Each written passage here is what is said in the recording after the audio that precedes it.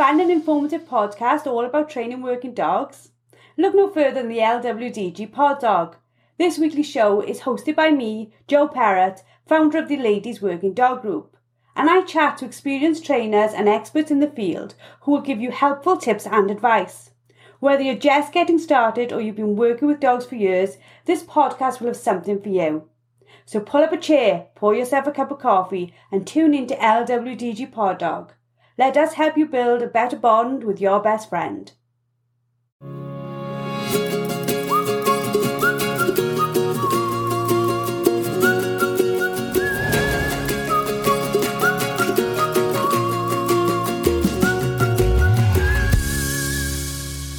Hello and welcome to another episode of LWDG Pod Dog. This week's episode is all about keeping working dogs out of rescue.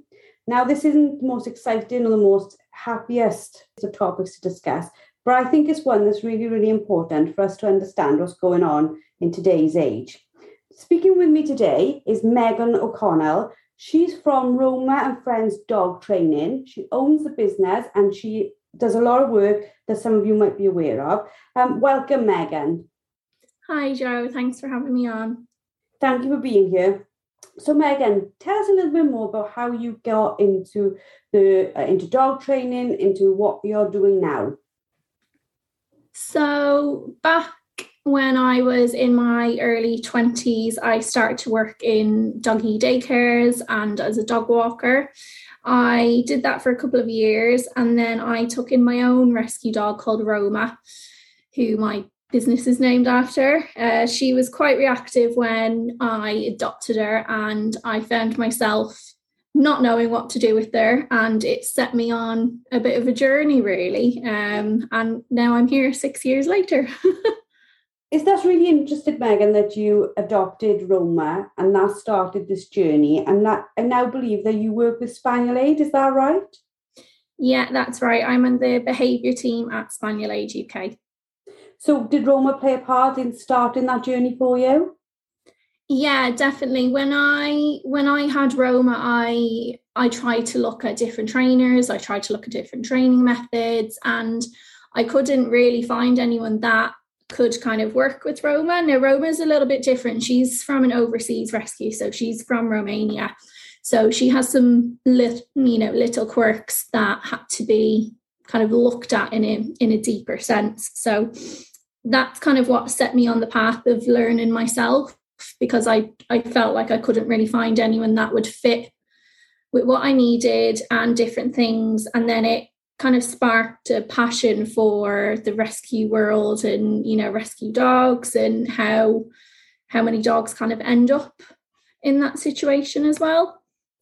So we're all very aware of the huge boom in people buying puppies over from the start of COVID. I think I saw somewhere the sort of statistic that we went from 9 million households owning dogs in the UK to 12 million. So that is a huge boom in a very short amount of time.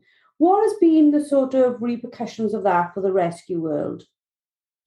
So in recent months, it's definitely had a toll on the kind of dogs that were being asked to take in. So normally we might have got maybe some bite history cases that would have to have a little bit of work done before they could be adopted.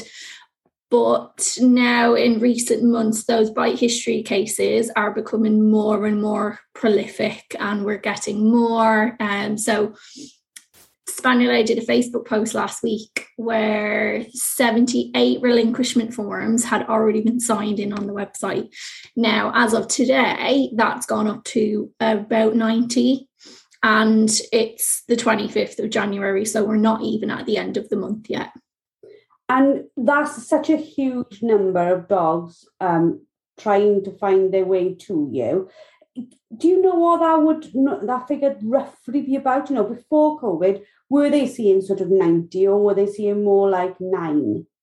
No, it definitely wasn't 9. It was, I would say, probably between 30 and 50. But 90s, I think, one of the highest that we've had, definitely. So that's nearly double then, and just after Christmas as well. So, are these rescues like tiny little 12-week-old puppies, or are you seeing a huge range of ages?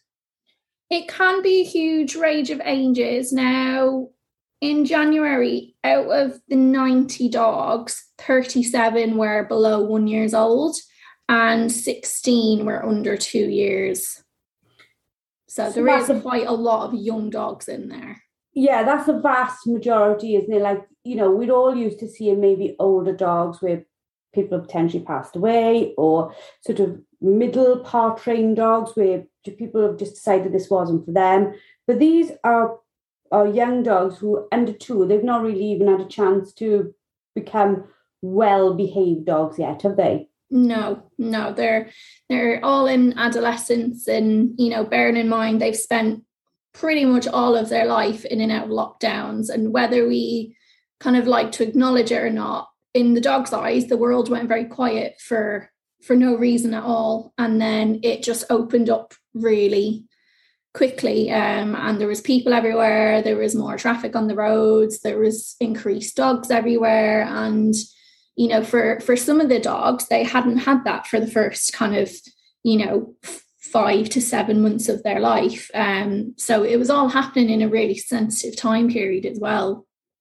Yeah, because for the age range we're looking at, they didn't even know life pre-COVID, so they could only judge what they were born into by, like you said, what you were seeing, which was people are home all day, very much a quiet, different lifestyle, a life speed to what we're sort of getting back to now. So the dogs that are going in, are they, with Spaniel Aid, I'm assuming they just take Spaniels. Are they all working Spaniels, or are they being approached for Spaniels who maybe don't come from a working background? So a lot of them are working Spaniels. So in terms of kind of breeds, there was 35 working cockers in January. That's a huge number, isn't it? And I suppose that large number is replicating the trend for people wanting to buy working cockers during that period. Definitely. Is it a case, do you think, like, I believe that most people start out with the most best intentions. Was it a case that a lot of these people just did not have a clue what a working cocker would be like? I think so, yeah. I think the reality of having a working dog is very different to your idea of having a working dog, isn't it? So last year myself, I rehomed a working Labrador. She came to me with a severe bite history and food aggression and resource guarding, and I took her in because I knew the solid support system that I had if anything were to ever happen, like she had a bad day and I needed support. So, for people that don't have that and they don't work with dogs, I definitely think that for some of them it was a bit of a reality check, that having a working dog isn't actually like your idea of it. Sometimes for our working dogs, the longest walk in the world won't satisfy them.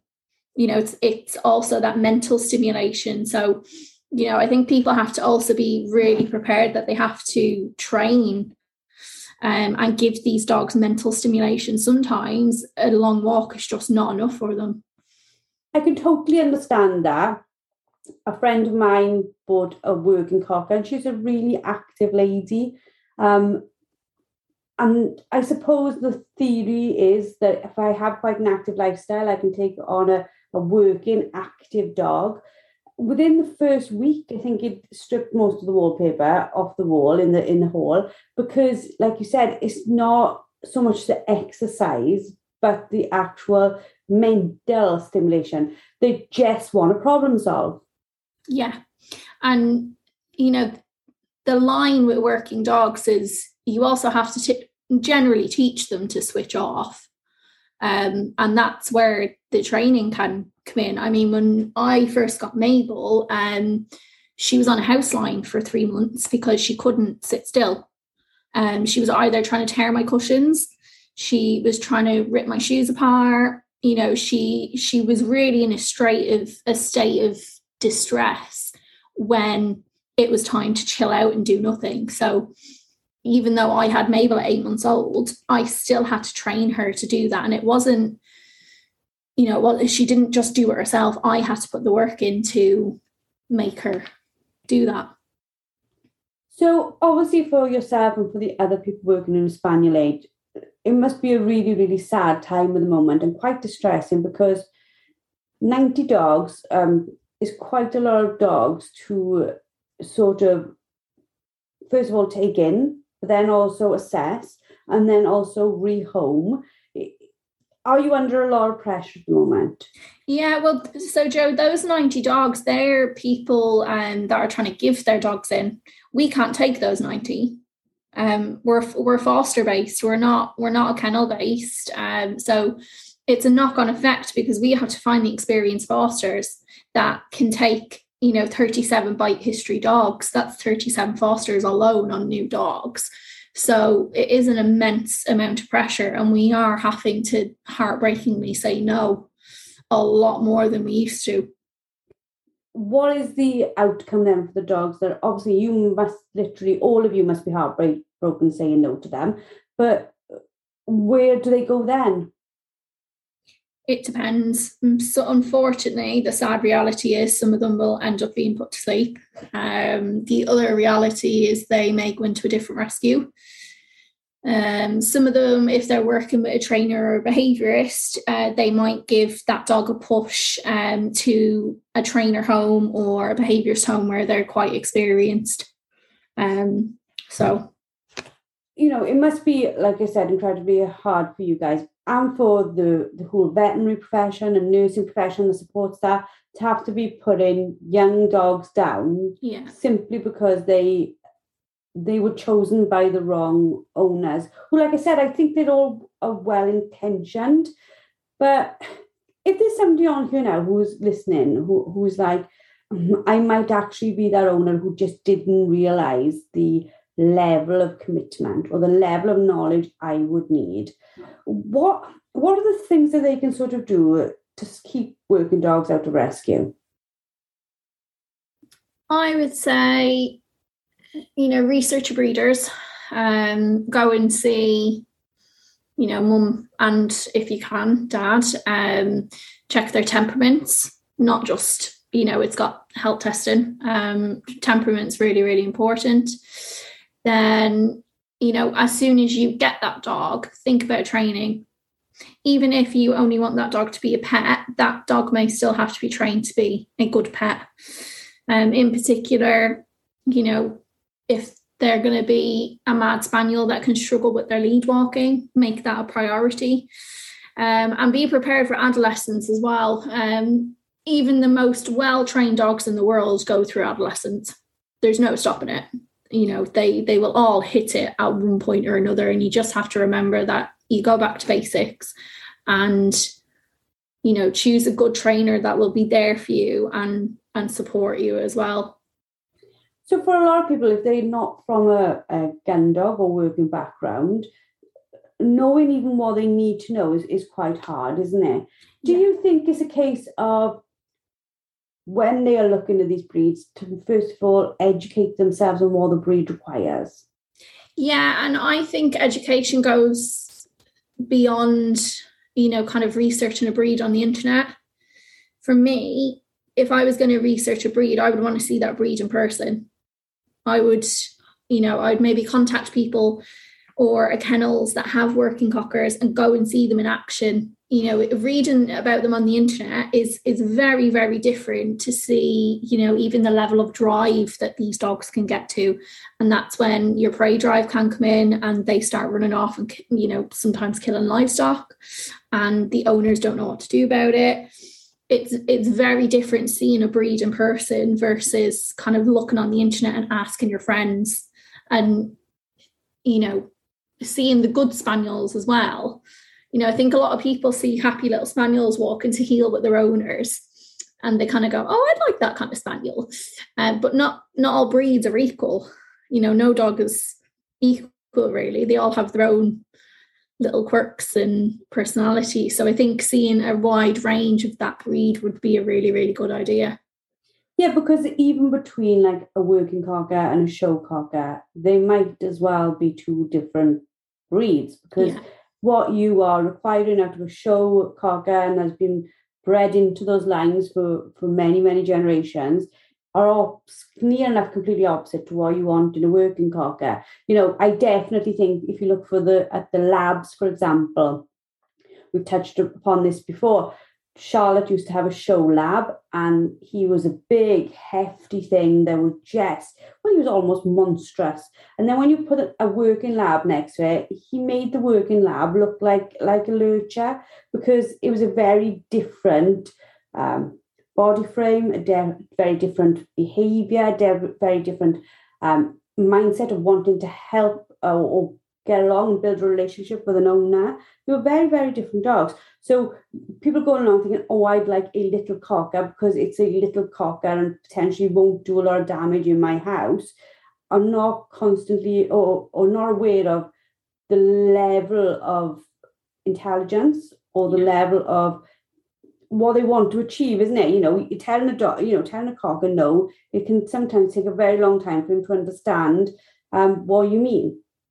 Yeah, and that's the line with working breeds is, they're bred to do what they are bred to do. So that goes in both ways. I mean, I train my lab in scent work, and if her tennis ball is on top of her crate, she's getting on top of her crate to get that tennis ball. But equally, I've had to come to a sort of compromise with her, because when I need her on top of, let's say, a JCB to go and search for a scent, I need her to be able to do that. I need her to go on without any hesitation.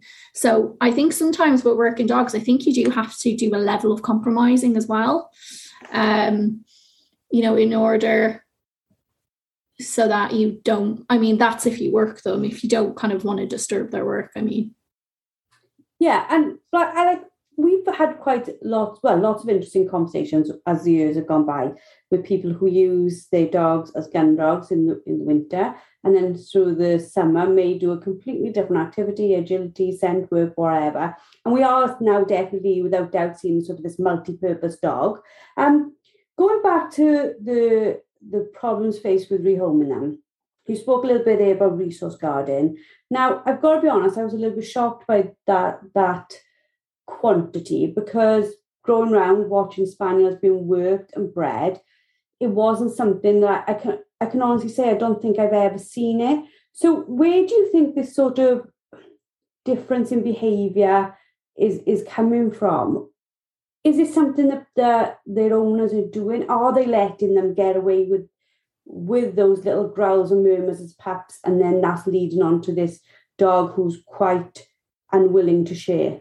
So I don't have the paperwork in front of me to have a look, but off the top of my head, I would actually say it's a mixture. I would say that a lot of people have actually gone too far on the punishment scale, and the dog has learned that they really have to bite to get the owner to listen. And the thing is, when dogs bite, that's when generally people listen. It's not the subtle signals beforehand. It's, oh, my dog's got my teeth in my arm, maybe I should listen to him. So I think sometimes signals are missed. And then when the dog bites, people then go, oh, this is serious. But then on the other end of the scale, there's maybe some of them that just aren't getting the mental stimulation and what they need. So in turn, I found that resource guarding can actually be quite a stress-triggered behaviour. And if we think of spaniels, they like to pick things up and have them in their mouth. So a lot of spaniels, their default behaviour can just be to go and pick something up. And then if you've not appropriately trained that spaniel to drop it, and they find that valuable, then, a lot of the time it can cause an issue. Yeah, and now you're explaining like that, I can sort of potentially see how these things could happen in the case of if you're constantly taking things off your dog and not, I suppose we encourage and foster the retrieve and try not to be cross when they're eating the husband's trainers. Exactly. A lot of people try and teach their dog to drop items when they have the item that they don't want them to have in their mouth. So in my puppy classes, I always say, this is the exercise for drop. You need to do this outside of when your puppy has stolen your socks. This needs to be done for a couple of minutes, at least a couple of times a week, so that when it comes to actually putting it into action, your puppy is getting to know what it means. Yeah. And I think you make a really valid point there as well. So if they are constantly, the dog is bored in the house, they're picking up stuff they shouldn't be because, like you said, it's part of what they are. And then they've been told to put it down or having it pulled off them or all those types of things that maybe somebody who's not aware of how to handle dogs could be doing. Then you're going to have that thing where the dog doesn't want to give it back. And I can sort of see how that could come across. I suppose coming from a background where that's just general dog management though, isn't it? Like, it doesn't matter what the dog is. Maybe they people having dogs who haven't been brought up around any dogs at all. Yeah, definitely. Some of the kind of relinquishments we've had over the past couple of months have been first-time dog owners.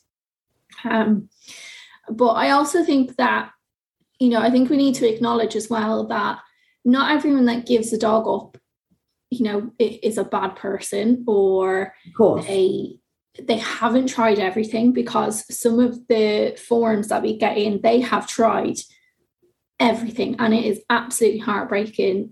But obviously because of COVID, people's lives have changed as well. So there's been a lot of things outside our control that's happened, job losses, maybe deaths in the family, people's lives have definitely changed. So I think as well there should be more compassion for people that do actually, they've really tried everything and they do actually have to give their dog into rescue, because it is heartbreaking, some of the stories. And there is the people where the dogs maybe had a growl once when, say, the child did something they shouldn't have done and they've gone, I want rid of the dog.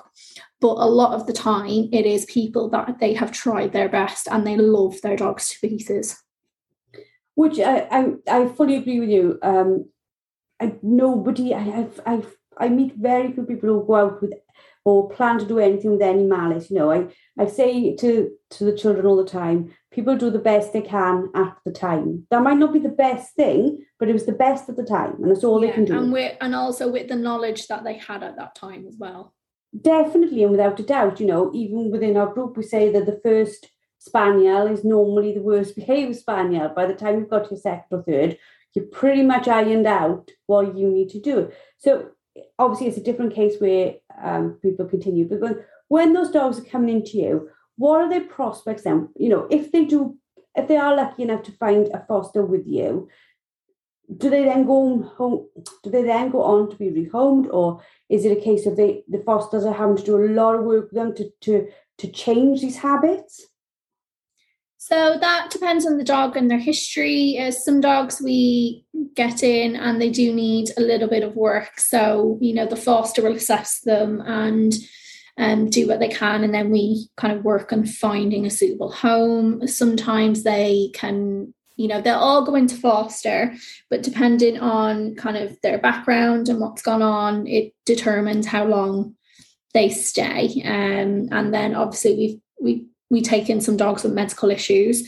So sometimes they become long-term fosters because it's the right thing to do. Some dogs will get in, and we sometimes collaborate with working dog companies and search companies that we can say, we think we may have a potential search dog. Can you come and assess them? So it's not always pet homes that they do go to. We do try and find suitable working homes when we can. No, I always see Facebook, you've got to love it and hate it all at the same time. But on Facebook, you always see this sort of thing of like people who've gone to rescues, who've got working homes and are very much educated in what these dogs would need, go to a general rescue now, and the general rescue says, no, you can't have them because of this, and this. If anybody's listening to this now and they're thinking, well, actually, I can offer a foster, or I could offer an adoption or a rehome, what is the process for them to get in touch with you? So they go on the Spaniel Aid UK website, and they fill out either a foster form or they apply for one of the dogs that are on the website via the adoption form. That's fantastic. And I'll put the link in the show notes as well. We talked a little bit before this call about statistics. You know, you've given me some lovely statistics where I'm thinking, oh my God, that really shows the level of the problem we're facing. Are there any sort of other statistics that you would like the listeners to be aware of? So out of the 90, we were able to take 41. It's just less than half. Yeah. So, you know, when you say kind of less than half, it can sound, you know, not great, but at the end of the day, that is still 41 that, you know, one small breed specific rescue has been able to take in. I have got to be honest, when you started telling me the figures, I'm really shocked. Like, I'm really shocked there's even that many looking for homes, you know. That's a massive amount. And certainly, I suppose, when people are out there breeding, you know, not the people who breed to develop the line and find new good homes, not that type of breeder, but the breeders who are just breeding litter after litter after litter after litter, they are then going to be adding to this ongoing problem. Yeah, we always ask, you know, do you have a return to breeder contract? And a lot of the time, the answer is no. You know, sometimes the dog will go back to the breeder after they've tried us. But a lot of this situation over the past couple of months, it's just been no's across the board. So obviously these are large numbers now for January, but was you seeing this increase like in 2021?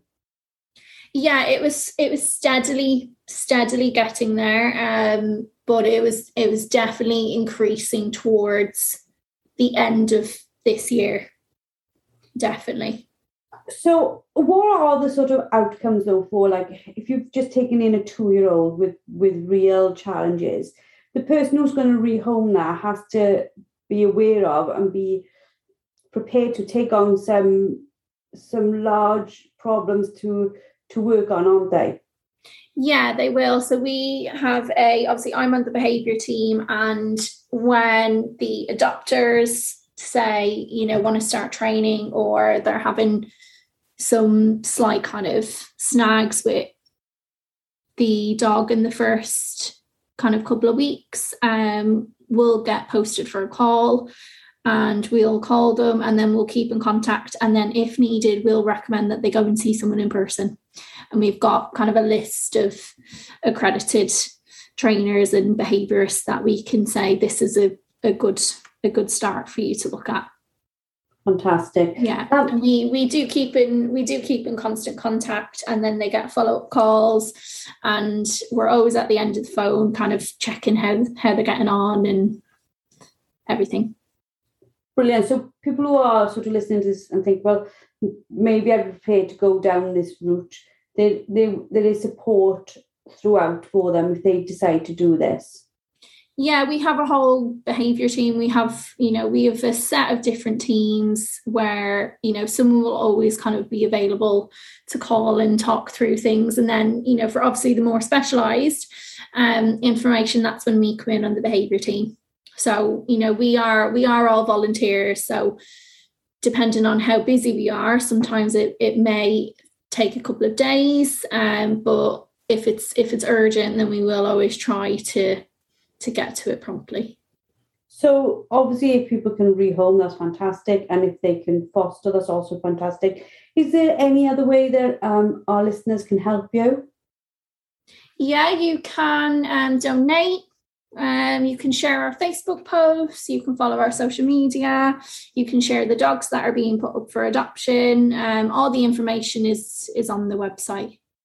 Fantastic. Well, thank you very much, Megan, for your time going through this quite emotive subject. I'm sure it's very, very hard for all of you, and we can only thank you all for the work you do, because things like this, they don't just affect the individual dog, they affect the industry, they affect how the working breeds are portrayed, And it's really nice to see that you're playing a part in ensuring that these dogs want to find fantastic new homes.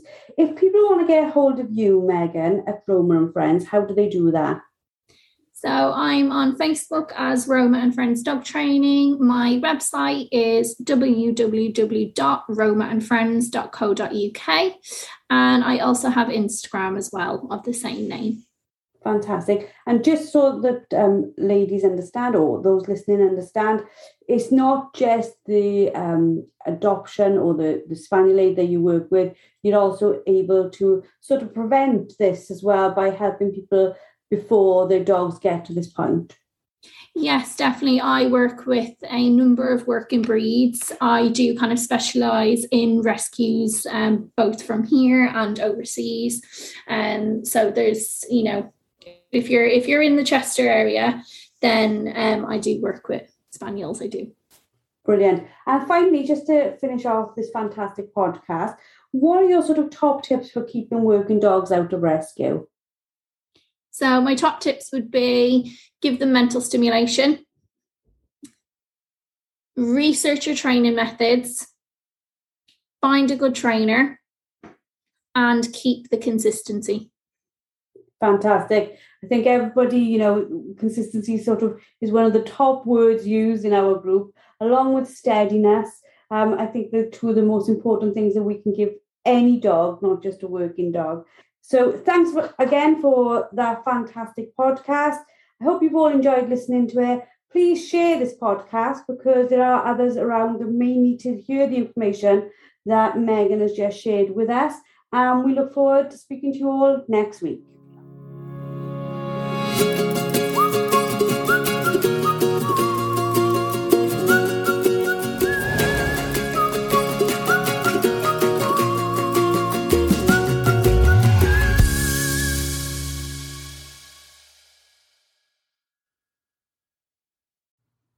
Thank you for listening to LWDG Pod Dog with me, Jo Parrott. Now, we all know training a dog takes time, energy and patience, but our lives can be really, really busy. Don't worry, the LWDG has got you covered. Join us for our free planning workshop where we'll show you how to use short 10-minute training sessions each day to fast forward your dog's education. Our experts have years of experience in training dogs and will help you get started on the right foot. Register now and start making progress with your furry friend today. Go to our Facebook page, the Ladies Working Dog Group, and click on the pinned post, or visit www.thelwdg.com.